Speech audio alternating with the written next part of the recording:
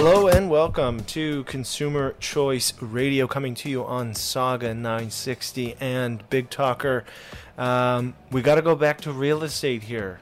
Obviously, if you live in Ontario, this is a pressing subject. I'm joined by Daniel Foch of Foch Family Real Estate. Daniel, thank you for joining us on Consumer Choice Radio. Yeah, pleasure to be here. I appreciate you having me on.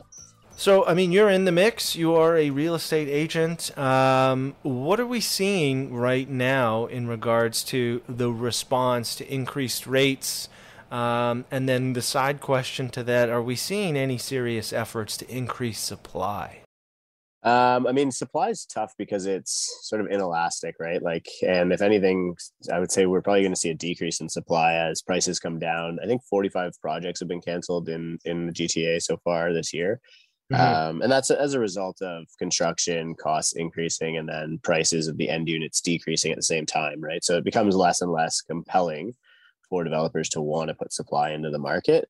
And so I think that's probably going to be a continued trend until something changes, right? Because interest rates are just another cost to developers, just like construction costs increasing.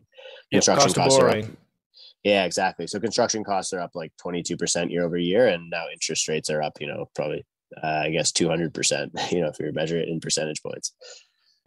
So on that note, in terms of what we're seeing with the existing housing stock, I've seen a lot of people make the claim and be like, oh, well, GTA home prices are down 20%, so obviously there was never an affordability crisis. Obviously we weren't undersupplied. Is there any merit to that?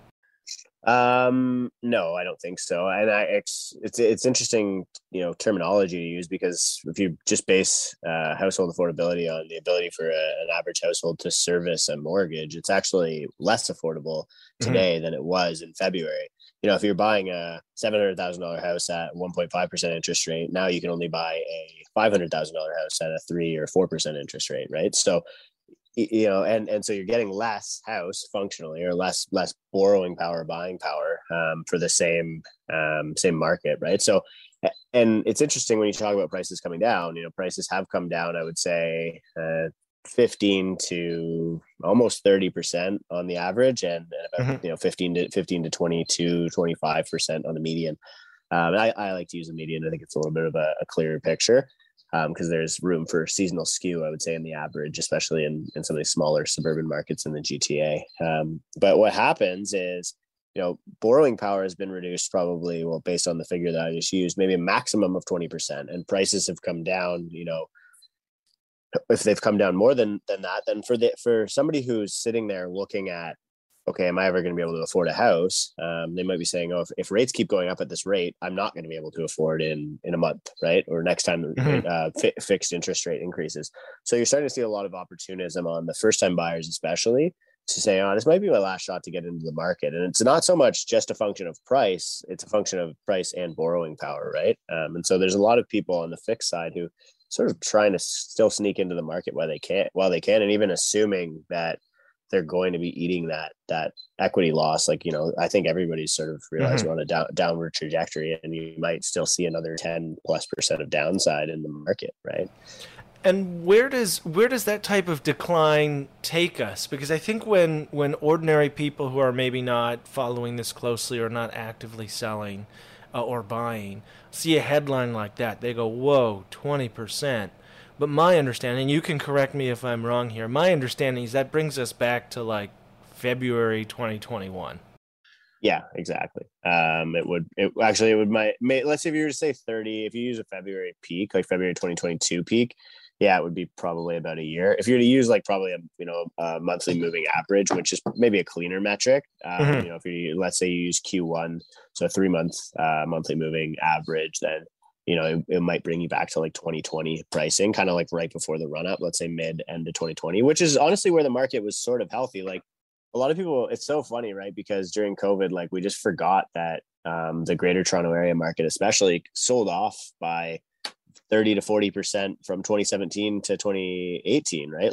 We saw peak, April, I think it was April of 2017, we saw the non-resident speculation tax come into play. And that taxed foreign ownership by 15%. And prices dropped from April of 2017 to August of 2017. And that drop was about 20% on the lowest, I would say, in York region. In some areas of Peel, like Caledon, I think some of the more luxurious areas, it was really a luxury bubble. That's why the skew on the average was so bad.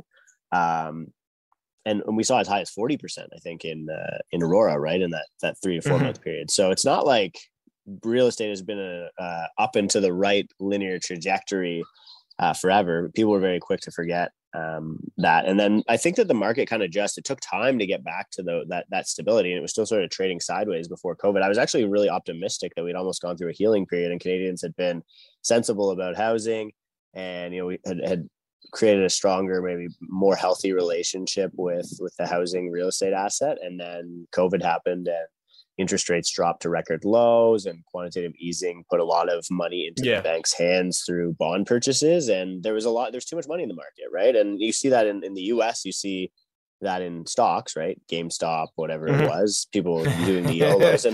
And I think real estate is our retail trade, right? It's our get rich quick scheme. So you're saying that GameStop is not going to the moon?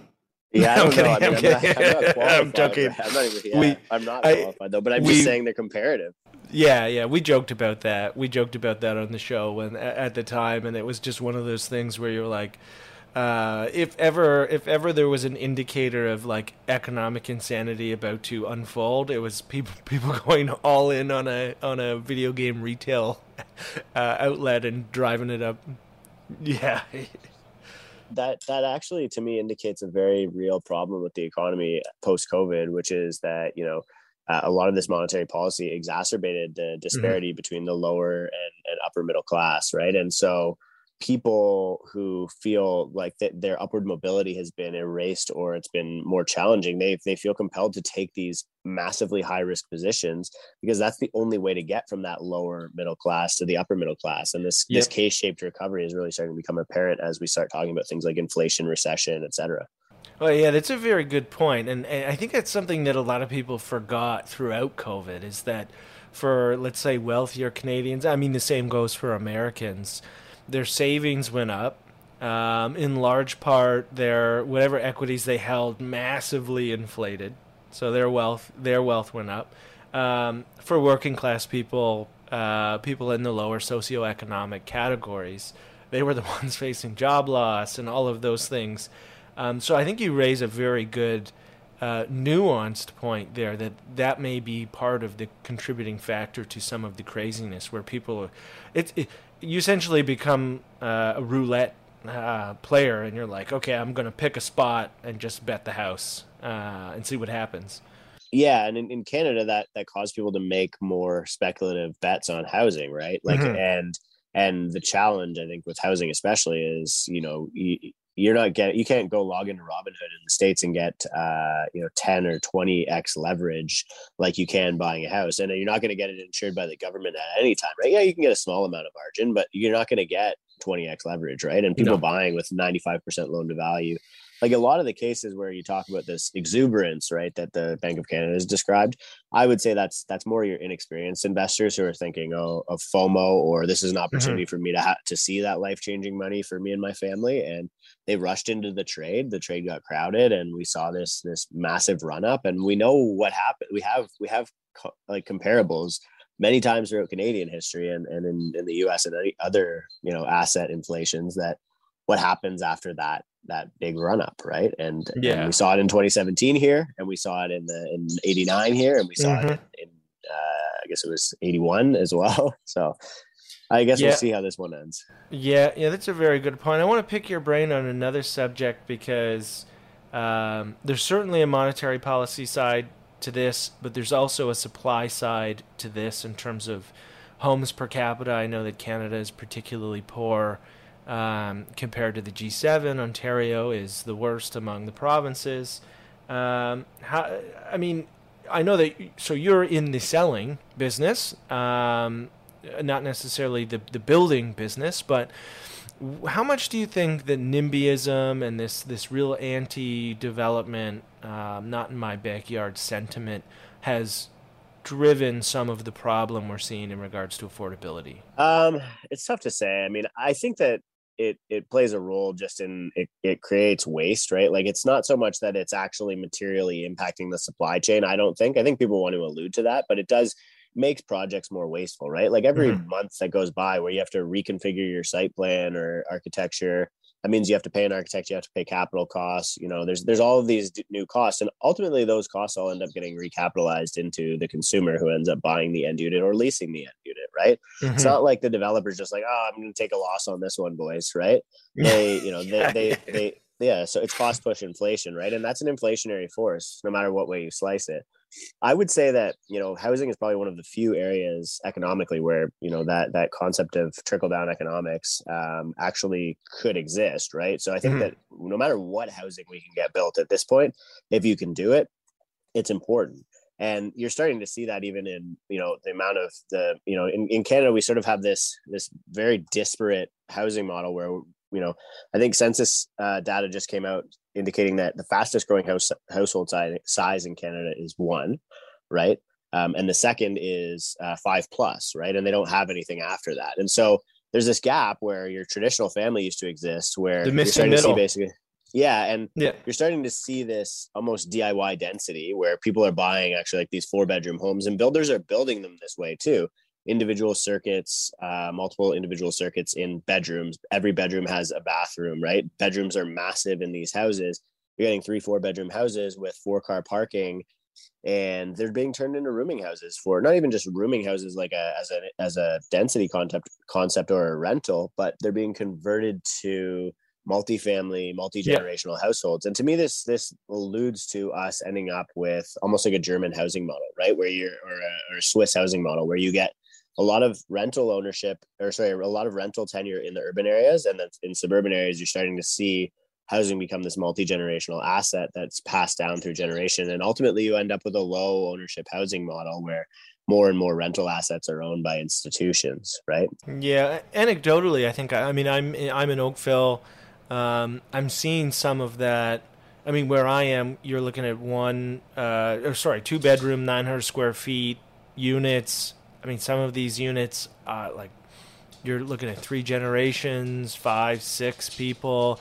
It can get pretty tight, and that always makes me scratch my head when I talk to city councilors who are like, well, they're not building units big enough these days. And it's like, well, there's nothing in the middle anymore. Like because of the waste you alluded to and all of the headaches and redo the traffic studies and planing and all of we worry about the shading of a building and all of that jazz. So it just all piles on. We have about 2 minutes here before we got to go to break. What do you think are some big policy initiatives that should be done in the housing sector, whether that be local, provincial, federal? I think the municipal government's probably excluding them from the equation is going to be the best. And I think the provincial government has already made some steps in that direction, right? So they're making an effort to basically take the keys away from the municipalities on the planning side. And from my perspective, that's going to I don't know that they're capable of doing a better job, but I don't think that anybody's capable of doing a worse job than municipalities right now, to be honest with you. And I say that with the utmost respect. It's just like they're overwhelmed. There are too many applications for a small government to be processing, and we need to get some economies of scale injected there. So that probably is the big one. And then I think if we relieve that planning bottleneck, then we move into a construction bottleneck. We're already building at capacity, so we have to solve that problem too. Yeah, that's another factor in the equation is all of the inputs. How do we increase supply? Well, you also then have to we talk about zoning reform, but then you also have to have a serious conversation about the inputs that make zoning reform a solution, and there's a long list of things that need to be done there. To alleviate that. I mean, it's always funny, the conversations with local planners. I know the City of Toronto just released a report saying they're having trouble hiring people in the planning department because they can't afford to actually live in Toronto. And so it's just coming full where it's like a feedback loop of houses get more expensive, the stock is limited, decreased supply, it's harder to hire, and then public services suffer as a result. But it has been fantastic to have you on the program. Hope to have you back soon, and we really appreciate you making the time. Thanks for the opportunity.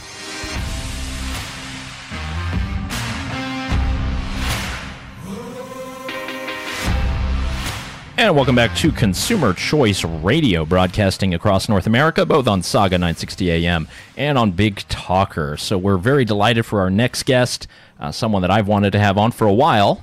Bit too nervous to ask, but now we've got something to promote. Ain't that wonderful? We're talking to Noah Rothman, associate editor of Commentary Magazine and the author of the brand new book, The Rise of the New Puritans, Fighting Back Against Progressives' War on Fun. David, this is exactly all the topics that we cover each and every week, so it's a pleasure to have Noah on. Noah, thank you so much for being on the program. It's a pleasure to be here. Thanks for having me. Great. So we're going to get into the book here. We took some notes. This is going to be fun. There's a lot of different things that you mentioned, but I wanted to get your reaction quickly to your recent television appearance. I know that you've written this book. It's very thoughtful. You have a very interesting thesis discussing Puritanism, the origins, how it applies today. And you brought this over to MSNBC, where I know you're obviously a commentator. And they didn't really seem to engage with the ideas too much. And the narrative that came out is the real Puritans are those on the Supreme Court. I think your thesis is beautiful in that it does not really touch on politics. But really, what is your kind of response to that? Because I think that was that seemed a bit far-charged in those first few minutes when you're trying to promote your book. I don't know. Well, first of all, I'm very grateful to everybody at MSNBC where I work, and I'm friends with everybody over there. And then Joe blurbed my book, very gracious of him. So, yeah, I think there was a little bit of pushback there, but it's important to have some of that pushback, in part because this narrative is going to be resisted. When you think of somebody who's priggish and prudish and who sees in innocent cultural products the engine of society's destruction and your corruption, you think of the right, because that was conventionally where this sort of disposition was. And for most of our adult lives, the contrast was struck by left liberals who emphasized self-fulfillment, self-gratification, even hedonism. And that was the dynamic that we grew up with. And this began to change very rapidly over the course of the last decade. We are treated now to moral crusades engineered by the left, entertainment companies that pledge to impose, plotting didactic narratives over entertainment products so they serve a higher social purpose, sports programs that digress and labor over the lamentable state of racial dynamics in America. The food you eat has to be accompanied with understanding about cultural affinities, and perhaps your cultural appropriative, fusion dish should be, have some didactic moral with it and a lesson about the cultures and what have you. So it's not like you can enjoy anything anymore. You have to be taught and about why the thing that you're enjoying is probably kind of terrible and has very terrible origins and is rooted in all the sins of America's birth. This is a moral crusade, and it's a familiar one. It's as progressives identify less with liberalism and more with progressivism, they've adopted its habits of mind. Among them, the hatred of idleness. The idleness is an idle vessel can be filled with the devil's influence. It is wicked. So you and all your activities must be dedicated to the pursuit of the development of the ideal society. This is a social organizing philosophy, and it's accompanied by great displays of discomfort and anguish and pain to communicate your zeal and commitment to the cause. So when the left is confronted with this, they're going to reject it because they're going to say, look, it's the right that's waging culture wars. And they are. The problem is that that's not new. If I was writing a book about the old Puritans, that's what I would have written. There would have been a searing insight in 1988 to say, well, Republicans are cultural revanchists. They are. And yet now liberals are too. That's a new story. And frankly, it's a much more interesting story. It's the one I'm telling. Yeah, and I love the part here. For the new Puritan, ruining your diversion is the whole point. Unnecessary recreations are a luxury you do not deserve. And you kind of talk about this at various points in the book, discussing that, the real focus, what's really important is, quote, agitating for the left-wing political goals. So it's in a way to where we have this private sphere where we have sports, we have culinary, figures, we have fashion, we have this entire world that's not infected with the politics of your job or perhaps my job. But now all of that is crossed over, and there is no such thing as the private sphere anymore. It's kind of been infected with this new Puritanism, as you label it. yeah, there certainly shouldn't be politics in these ventures. And the problem is there are. So the origins of this book is that I was miserable in 2020, late 2020, just like all of you. We were all miserable. Depths of the pandemic, months out from the riots, the whole of society dedicated to a redefinition of what America was, is, and should be. And so I'm sitting around with my wife and I'm saying, well, covering politics is just a chore. It used to be fun. I used to enjoy this. Now it's just miserable. And she said, what do you want to do? Well, if I had my druthers, I talk to people in industries I enjoy. I talk to working comics and chefs and sports broadcasters and entertainers and playwrights. But no, I can't do that either, because everything is infected with politics. There's no getting away from it. I'm just destined to be miserable. She goes, that's the book. And it was the book. This book is not about law, not about politics, properly understood, government. It's not about education. It's not about the workplace, unless your workplace is where you produce cultural products. This is about aspects of society that are supposed to exist a priori politics, outside of politics. And they have become politicized by virtue of this rediscovery of an old moral value that is being repossessed and espoused by progressives and left liberals. But this is a value system that has a lot to say for it. I organized the chapters in this book by unimpeachable virtues: piety, prudence, austerity, temperance, a fear of God and order. These are things that are otherwise valuable for a society that is dedicated to its own self-preservation. It's just unnatural to see it being advanced by the left. And it is not the values themselves, but the means and methods by which they are enforced and imposed on you in the most zealous of fashions that ultimately detract from their cause and make your life miserable. So my one follow-up question here is, in many instances, we've talked about horseshoe theory, that the fringes on the left and the right are closer together than our politics would seem. And for a long time, on the issues that you're talking about, I mean, I go back to the Dixie Chicks and them being scolded for ridiculing George Bush back in the day. You raise a very good point that this type of moral purity was very much a Republican staple, and now it's both. Do you see this as like another affirmation in regards to that horseshoe theory, that on these fringes of moral crusaders, both left and right, progressive and conservative, that they end up actually being closer to each other than we otherwise would think? Most certainly. And the purchase that the fringes get now, I think, is an outgrowth of this phenomenon, because we have reconceptualized the fringes who dominate the dialogue. We have reconceptualized politics as something that it's not.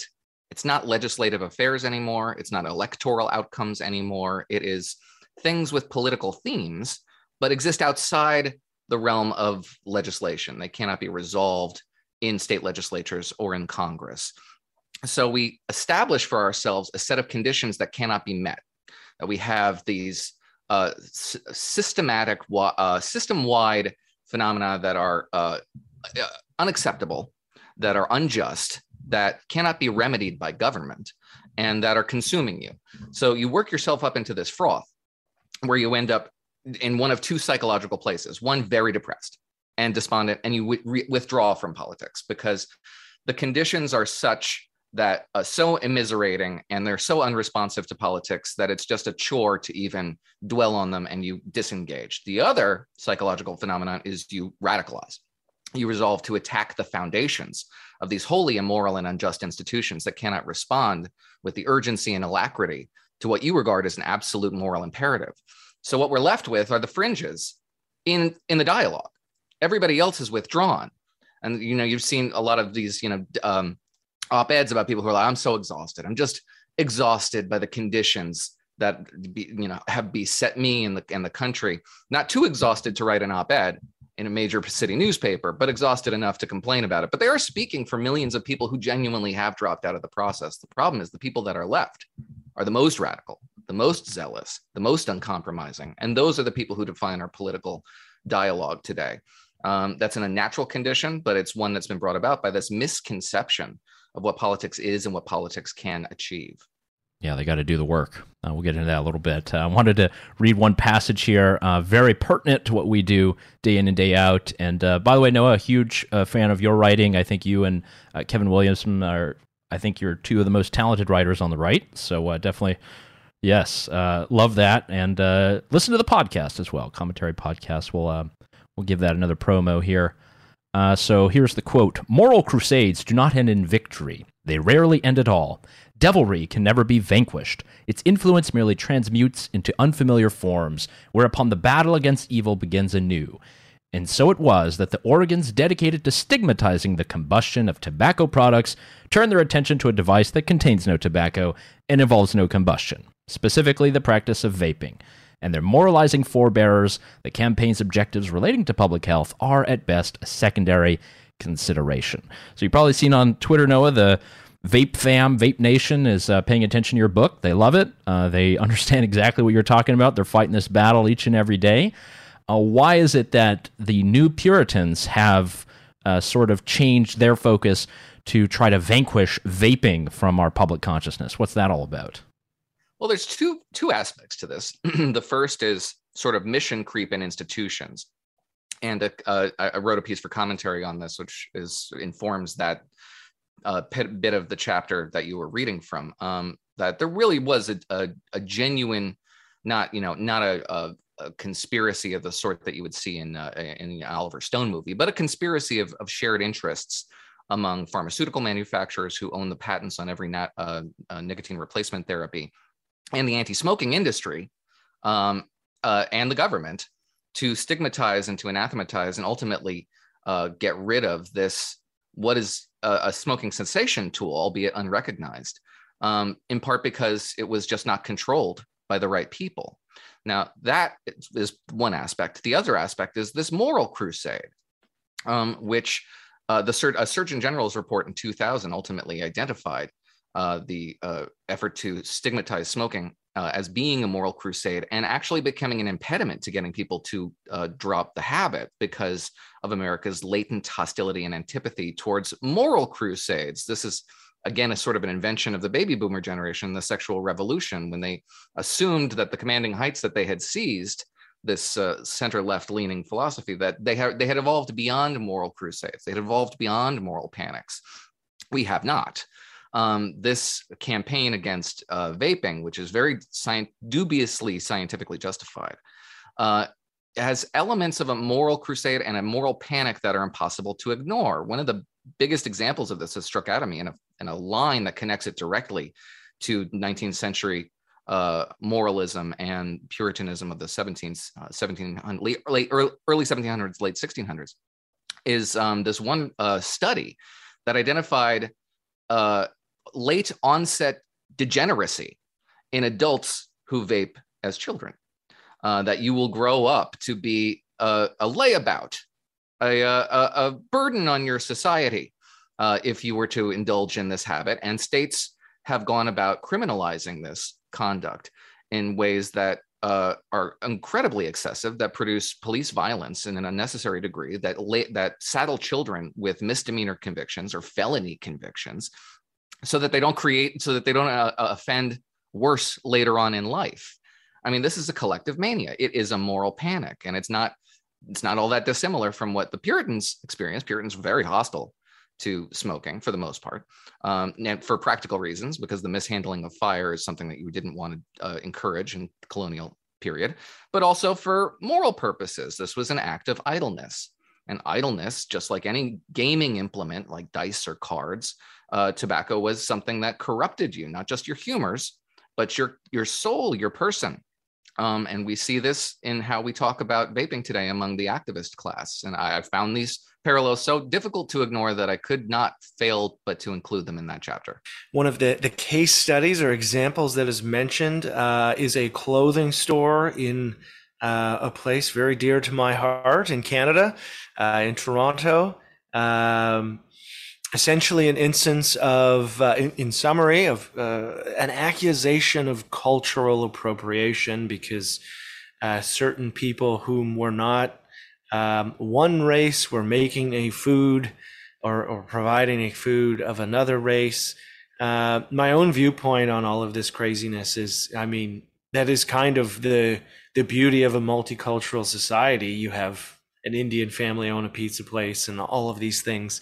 Where do you think some of the insanity around cultural appropriation and food comes from, and why do we see this as such a failure and not a success of that melting pot of different people living peacefully together? Sorry, I was muted. Some of this, I think, is informed by a general impulse towards cultural competency, which is not a bad thing. The general instinct toward inclusivity and sensitivity informs the sentiments around this. The language and the activism around it is informed more by a desire to prosecute professional jealousies and to establish borders and boundaries for your society that are inviolable and that create and sustain order. And in the manifestation in which you talked about it, it has just resulted in the outcome, the final product was to deprive you of something nice. It was to sell, you can't now shop for athleisure wear in the store permission that I was citing there and have pho and bone broth, because that's somehow in a zero-sum game mentality detracting from Asian cultures. A Portland food truck that sold Mexican food from Mexico, where these two women had traveled and learned and brought the recipes back and were very good and were feted in the local press for their acumen making this food, was destroyed because it was perceived to be stealing, physically stealing and theoretically stealing in a sort of metaphorical sense from the cultures they were actively promoting in a very good way. The restaurant in Chicago, Fat Rice, which was the best restaurant in Chicago, according to Chicago Magazine in 2015, was destroyed by its own employees, or at least its former employees, not because the chef was a particular prima donna, which he apparently was. That's described as industry standard behavior. Maybe it shouldn't be, but it is. But because it had, quote, taken from Black culture. Now, I'm not sure how Black culture has anything to do with the city of Macau, which is situated on the Pearl River Delta in China, but it was perceived to be that way during 2020 at the height of this mania, and that destroyed this restaurant. People, a big host, is being deprived of something they like by a much smaller host. And it's perceived to be out of a value system that has something to say for it, and I do my best to be charitable in the book. But it is also manifesting in ways that are entirely unproductive and are sowing the seeds of its own destruction because a backlash is brewing. So again, we're speaking with Noah Rothman, author of the book, The Rise of the New Puritans. And there's one quote I absolutely love, and I've had these saved. It's Noam Chomsky on sports when he talks about jingoism, irrational jingoism. And I remember he did some radio interview where he talked about listening to sports radio for 15 minutes, which I cannot even imagine him doing that. But listening to these guys calling in with the most arcane stats and all of this about the batting average and all that, and he goes, this is all just jingoism. It's his own thing. And the point I wanted to bring up here is that, the thesis is very powerful. And I think, unfortunately, a lot of people would just be drawn to controversies of the book, or they're going to tie it to the current political narrative. But there's a lot of very important lessons about looking at the old Puritans and how this kind of American flavor or North American flavor of liberalism actually helped, keep that in check. And a lot of your book covers the narrative of, quote, the liberals, the left eating their own. What do you think of this sort of left liberals who reject the premise of the New Puritans? Do you see that there's some force there? Do you think these are the people that perhaps those of us who might be libertarian or consumer advocates on the right might want to perhaps partner with them? Is there any hope there? Yeah, there is. I would think so. At least when it comes to cultural issues, conventional politics as we understand it, law, economics, foreign affairs, that's outside the scope of this book. This is about the stuff that should exist outside politics, and therefore there should be broad apolitical coalitions around it. I wouldn't be surprised by that, because 9 out of the 10 people I spoke with are Democrats, identify as liberal, wouldn't vote for a Republican if you put a gun to their head, but also resent the phenomena that are sapping them of enthusiasm for their life's work. In the sports arena, there's just the parallels between that and late 16th century Puritanism are just impossible to ignore. Puritan society had a real problem with anything that was physical but didn't have a martial dimension to it. So like archery or shooting, or even marathon running, that sort of thing. But when it comes to football, I mean, what we would sort of see as a proto-genesis of football, it's not exactly the same thing, but it has enough similarities that you can recognize it, was anathematized and basically outlawed in the colonies and during the late 1500s, early 1600s in England, because it had so many odious features that nobody could ignore. It was violent, it was bloody. The Puritans outlawed blood sports and sports involving animals. It was jingoistic, as you say. It encouraged reckless consumerism, frivolous consumerism and overspending. It encouraged dressing up in costume, which was odiously similar to performance art, which was utterly banned. And that's the sort of thing you see in modern critiques of sports culture from the puritanical left. The sports distract from more important activities like your studies. Sports encourage violence and toxic masculinity and violence against women. Puritans were very attuned to violence against women and punished it accordingly, and had no brook for that. And similarly, as you said with Chomsky, and I quote him and I quote some others who say, well, ultimately, this is just a distraction from the great work of our time, which is organizing for progressive change.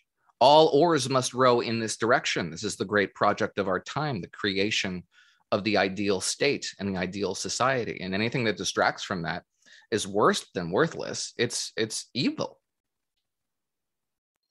Do you feel that in some sense this is just an aversion to the affluence of the time in which we live in now?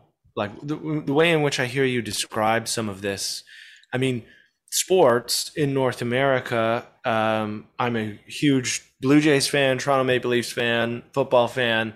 I mean, all of that is enjoyed because we have a relatively comfortable quality of life. We have more time for fun. What part of that aversion for affluence or the desire for us to regress or the degrowth movement as we see it, do you see that intertwined into some of the critiques on fun, on all of the things we enjoy with our spare time? Yeah, most certainly. We do create a lot of our own controversies. We invent crises in order to mobilize around a response to those invented crises. A lot of this is a problem of idleness. And it's a problem that will unfortunately not be around forever, because there are and will be legitimate crises. But yeah, we do create a lot of our own social phenomena that we rebel against, and this book is full of them. But there's also, the problem of progress itself. Going back to the food chapter, there is a strain of, particularly on the socialist left, that rejects modernity entirely.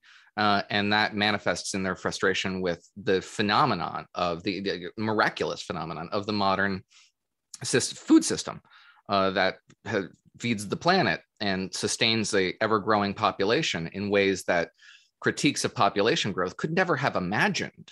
They just simply did not foresee or would not foresee technological innovation that allows for an ever-increasing population. There's a Times piece that I quote there that discusses the way in which we treat food as a commodity, and the way in which the modern food system has allowed for people who can't afford food to go hungry. And this is this horrific system that we're taking too much and we're sacrificing, we're making other people sacrifice. It's greedy, it's imperialist, and it's immoral. It would be immoral and an atrocity if the modern food system was forcing people into starvation. It's the precise opposite. Since 1991, the collapse of the Soviet Union, the development of the first global economy since 1914, more than almost 1 billion people were lifted out of the depths of extreme poverty, defined as about living on $1.25 a day. Malnutrition worldwide has declined from about 10%. I think it's 19 to 10%, 11%. And this is attributable to modern economics, the global trade system, and of course, the triumph of capitalism as the primary theory of economic organization. Quality of life has risen across the board, with the exception of sub-Saharan Africa, where attitudes towards genetically modified crops based on a campaign, an information campaign designed to stigmatize and anathemize genetically modified crops, has been very successful. They have not taken there. And as a result, malnutrition still remains frustratingly high, in part because of this designed effort, quote, late empire and hedonism, in this one piece about America's love of food, to convince everybody to forego progress, to forego technology, and to sacrifice and suffer as befits a person who properly understands the miserable conditions in which we live. You cannot escape these miserable conditions. Otherwise, you're not a well-educated person. You're probably not a moral person. You have to dwell on the world's horrors at all times and in all things, and is making for misery. And it is a prescription for misery. That's not really a sustainable thing unless it's imposed on you by the public square, and it is. But you have to suffer this burden yourself. You have to put this burden on it. Your instinct is to slough it off. And I think that instinct is going to win out eventually. But for now, the admonishment and the shame imposed on you in the public square is sufficient to get you to close your mouth. My hope with this book is to give you permission to open it. I love it. It's been opened, definitely. Noah, one of the main reasons I wanted to bring you on is because all of these topics that you mention are things that David and I, as consumer advocates, we're kind of pushing against every single day. You bring up the examples of gene editing. It's something that the UK has finally liberalized, obviously off limits in the European Union. Everything related to vaping, trying to defend that. There's all kinds of taxes that are imposed on things like sugar. There's all kinds of bans on, different plastics that people use, and it's all ingested into sports and comedy and all these different things. Knowing how the last movement of Puritans ended, whether it be through constitutional structures, through some type of competition, or people finally were able to get rich, what kind of advice can you give to those of us who are battling against this, either politically or socially, knowing the lessons of sort of the downfall of the last Puritans? Do we have a hope in rising up against the new ones? I mean, my prescriptions are individual to live a joyful life, to have permission to mock these people who are behaving in ways that are utterly hilarious. The only thing that stops you from laughing at this behavior is fear, and that fear is illusory. But also, I have hope for just environmental conditions will have the effect that they had centuries ago. So when we think of the stereotypical Puritan, scholars of Puritanism hate this. You think of probably more something aligned with Victorian ethos, the mid-19th century, a mainline Protestantism that informed early progressivism. The Puritans themselves get a really bad rap. They weren't nearly as puritanical as our stereotypes would maintain, but the progressives of the 19th century most certainly were. And one of the downfalls of that theory of social organization is illustrated in the phrase "banned in Boston." So Boston, the heart of mainline Protestantism, the heart of progressivism in this country, waged several moral crusades against impious and impure literature, most notably organizing around the Comstock laws, and the moral societies that were founded to combat Walt Whitman's Leaves of Grass, for example, this really subversive piece of literature. And so this was very successful in Boston well into the 20th century. Plays were banned, books were banned, songs were not played on the radio. Entertainment was Bowdlerized. And this was an effective way of communicating to the public that they should stay away from this sort of titillating literary experience for a time. But then eventually there was a backlash that grew against it. And ultimately, as scholars contend, Banned in Boston went from being a warning against impure literature to a powerful advertisement for it. Publishers actively had tried to get their books banned in Boston to increase sales around the country. And I think the modern equivalent there is banned on Facebook or banned on Amazon. Anytime you have a conservative book, and they are mostly conservative books that find their way off online realtors or aren't able to be advertised on Facebook for this or the other really kind of fatuous concern about the influence they could have on society, on you, that we don't really trust, those sales explode in ways that the PR campaigns and the publishing investment around them don't justify. It is the controversy around that, the scandals when they happen, that advertise these materials and undermine the goal of these censorious 20-somethings in Silicon Valley who think that they know better what you can and cannot consume. So there are environmental conditions that will also erode the strength of this movement towards depriving you of things you would otherwise enjoy if you had the free will to enjoy them. No, that's it. And you heard that, folks. If you're offended by all the things in this book, which I know I am, you should write to as many people as possible. It should be canceled. The book is The Rise of the New Puritans, Fighting Back Against Progressives' War on Fun by Noah Rothman. Noah, thanks so much for coming on Consumer Choice Radio. My pleasure. Thanks for having me.